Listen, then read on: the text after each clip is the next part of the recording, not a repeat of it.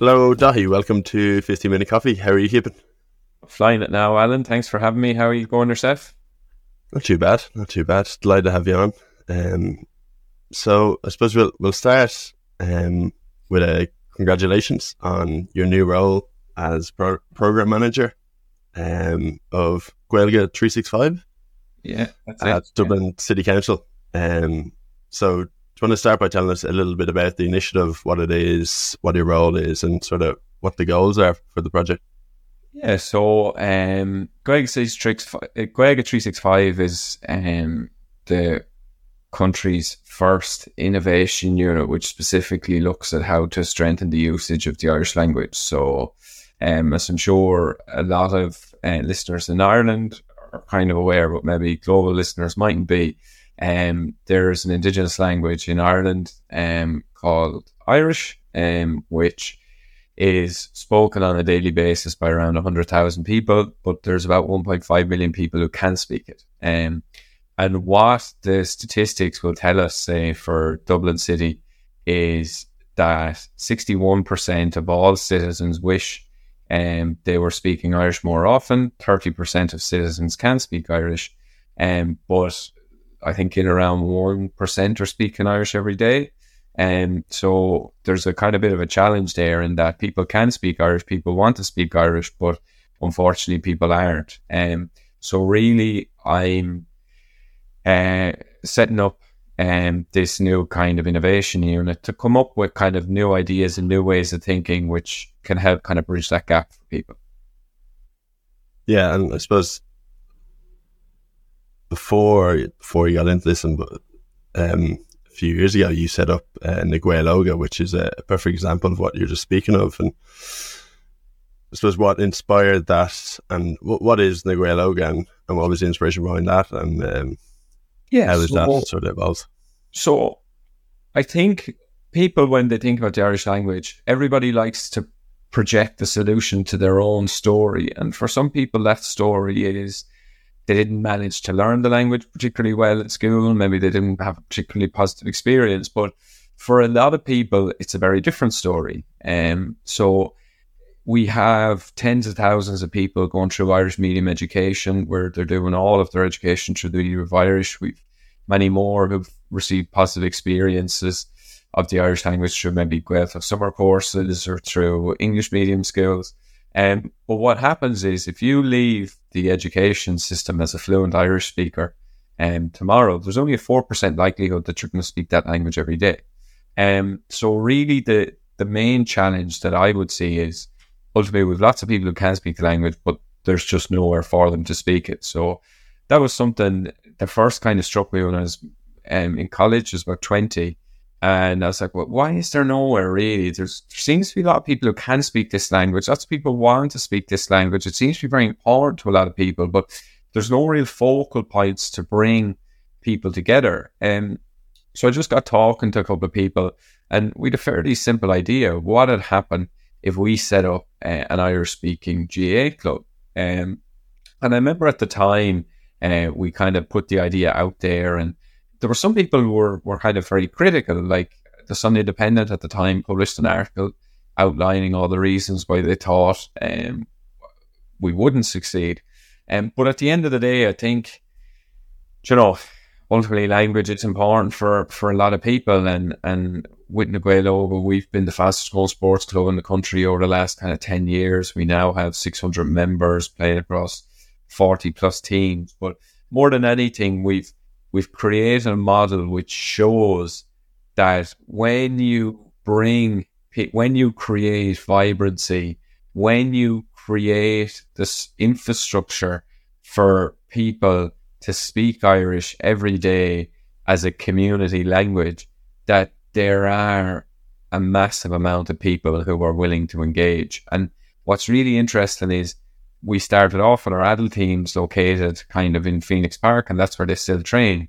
But 70-80% of our membership is based out in Lucan, in West Dublin. So when we started off, Lucan was probably just like any other suburb in Dublin, whereas now it's the place with the highest density of people speaking Irish outside of the education system in the whole country, excluding obviously Gaeltacht areas. So there really is a model there which shows when, to paraphrase Kevin Costner, when you build it, they will come, you know? Yeah, and I think like it's so interesting to hear that side of it, where I think once you create a space that interests people alongside the language, because I think the language alone, especially for say someone like me who wouldn't be fluent but they have an interest in Irish, or they want to learn it, it's an easier sell to say come down and play a sport that you've played your whole life, and to do something that you do already, while also learning from fluent Irish speakers and learning the language. Yeah, and I think that's kind of massively important. I think, you know, languages need to be alive. And I'm not sure how alive a language can be in a classroom environment. And I do think when you create experiences that are just kind of cool, vibrant, interesting experiences. So a lot of people, particularly at adult level, like they play for us because maybe we're the closest GAA club to their house. You know, we've plenty of examples of people who come down to training and they literally just put into Google, where's the closest GAA club to my house? And they've arrived down and they've been like, what's going on here? And like, oh, we're an Irish speaking club. You up for that? 9 out of 10 times they just say, yeah, just sure, why not? And like, it's great. Not only do they get all the benefits of playing sport, you know, and playing the GAA, such as, you know, physical activity, exercise, you know, connection to community, but they also get that kind of connection to language as well, which is something that people tend to be very thankful and grateful for. It's a thing I think a lot of people feel maybe isn't attainable, but it really, really is, you know. But at the same time, like, there's no point in just looking at Buitléir and saying how great it is. Like, there needs to be more things out there, you know. So of all the voluntary groups, so let's say sports groups, gardening clubs, drama clubs, you know, all of those in Dublin City, I think 99.86% of them are operating solely through the medium of English. You have, of all the businesses, all the retail businesses out there, only 0.1% are signed up to schemes to promote the use of Irish in their businesses. So what we have is we have 164,000 people who want to, or who can speak a language, and whom all the research will say want to speak that language more often. And we've only 6,000 people speaking it every day. But you have that massive disconnect where we don't have enough businesses, public services, voluntary groups, sports clubs, which are able to kind of, you know, which are able to cater for that kind of latent demand and active demand that's out there. And what are some of the things, I know it's early days, but what are some of the things that Gaeilge 365 and Dublin City Council are starting to do to fill that gap? Or so I suppose we're looking at a couple of things. I think for a long time, when it comes to how can we strengthen usage of the Irish language, people have been stuck in a bit of a paradigm that's kind of a bit of a rut, really. And it kind of tends to lead to, let's do more Irish language classes and maybe a curtal core on the local library. And, do you see that sign over there? Make sure it's bilingual. And really, there needs to be more. There's so much more that's possible. So one of the things that we kicked off last week was Encore the Crackball. That's an entrepreneurship program for Dublin City Council employees to help them develop new innovations and solutions that will create opportunities for people to speak Irish in local communities. So what could that mean? Like, the answer is we don't know at the moment. Maybe that might mean swimming classes through Irish in your local council-owned gym. maybe that might mean, it might mean the local enterprise office is running courses in Irish language entrepreneurship, and how people can use the Irish language as a USP for their business. Like, we're not fully sure yet, and part of me doesn't want to limit what's possible. But what we know is that we'll be looking to move away hard from, the kind of stock stuff that's been done for the last 100 years and hasn't really moved the dial massively. So yeah, we're really excited about that.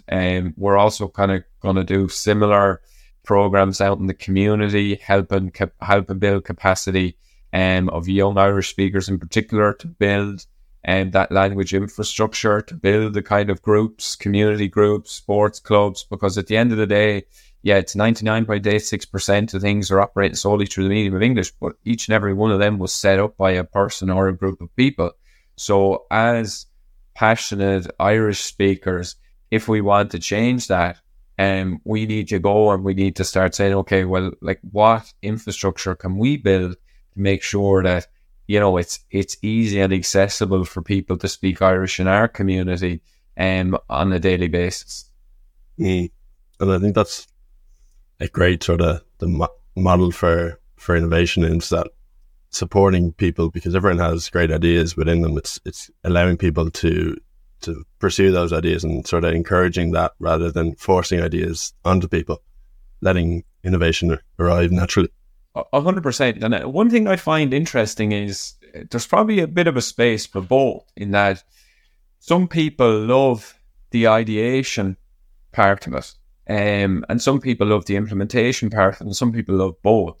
And I do think a space needs to be created for people who love spotting good ideas and maybe bringing those into their local community and how they can be supported to do that. And equally, there's probably a space there for people to come up with their own ideas and how we can kind of support them to do that. So yeah, I think we're, what we want to do is we want to create a gold standard, and we want to show people what's possible, but we want to do it in a way that builds solutions that are replicable and scalable. So we want stuff that, can happen in Cabra, can happen in Clontarf, but equally can happen in Clonmel.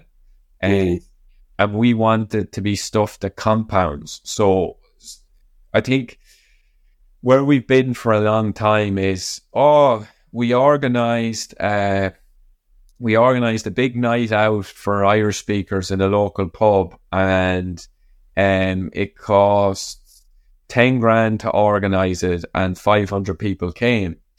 Whereas what had happened if you put a bench in the local park that said, "See and show Motalfigui Bagel out in a strong chair, sit here if you'd like to speak Irish to a stranger." Maybe only 3 people a day might do it, right? Well, let's say that costs €2,000. So over the course of the year, you're going to stimulate 1,000 people to connect with each other, over 1,000 people to connect with each other.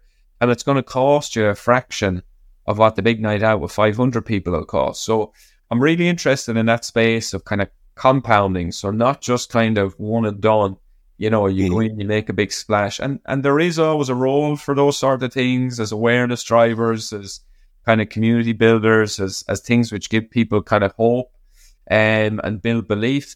But I'm really interested in that whole space of, well, what can we do that's scalable, replicable, that compounds, stuff that really is going to, connect Irish speakers in communities in ways that will allow them to continuously engage with each other through the medium of Irish.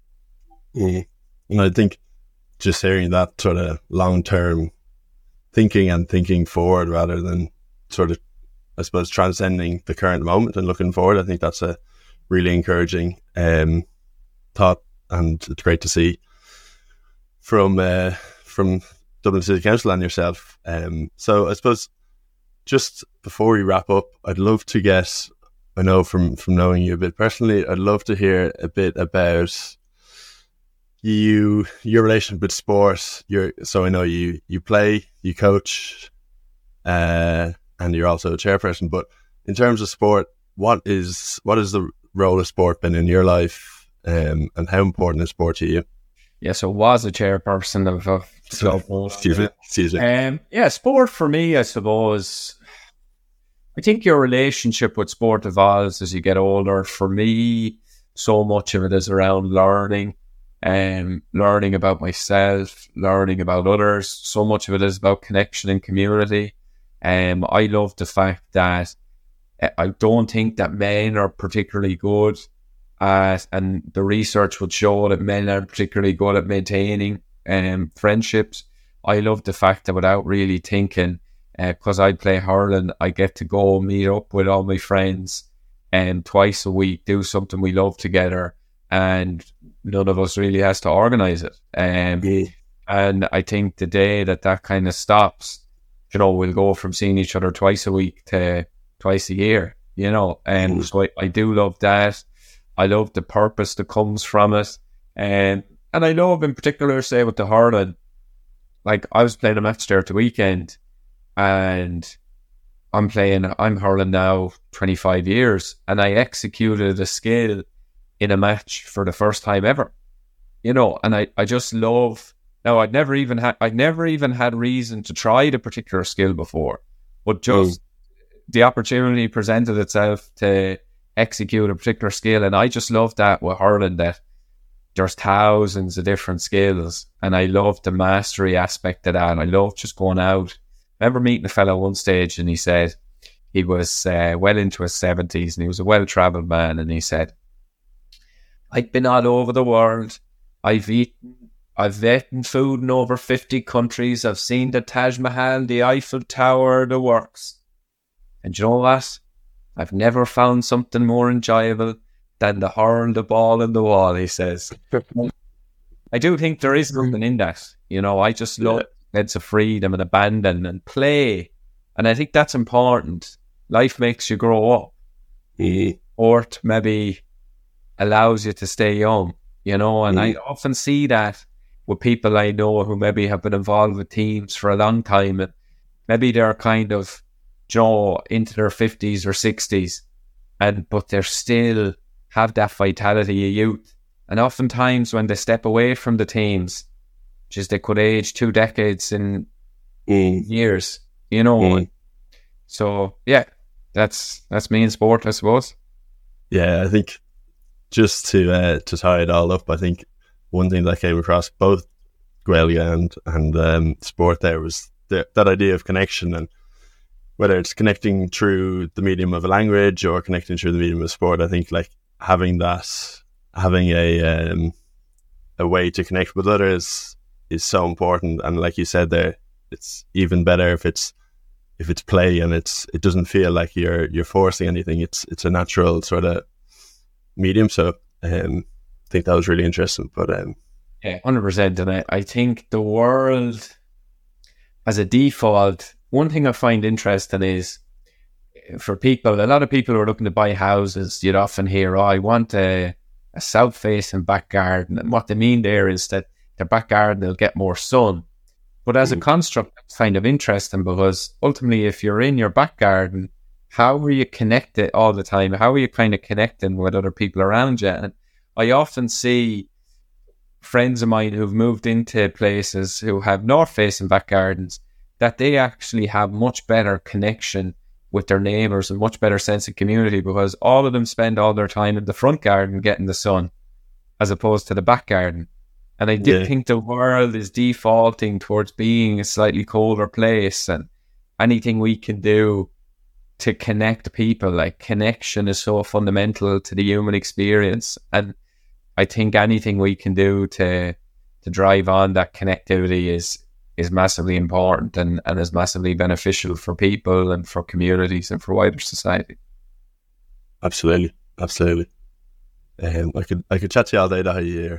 We'll get you back on eventually, but thanks a million for giving me your time, and I think that's a lovely way to wrap up. Cool, thanks for that, Ellen.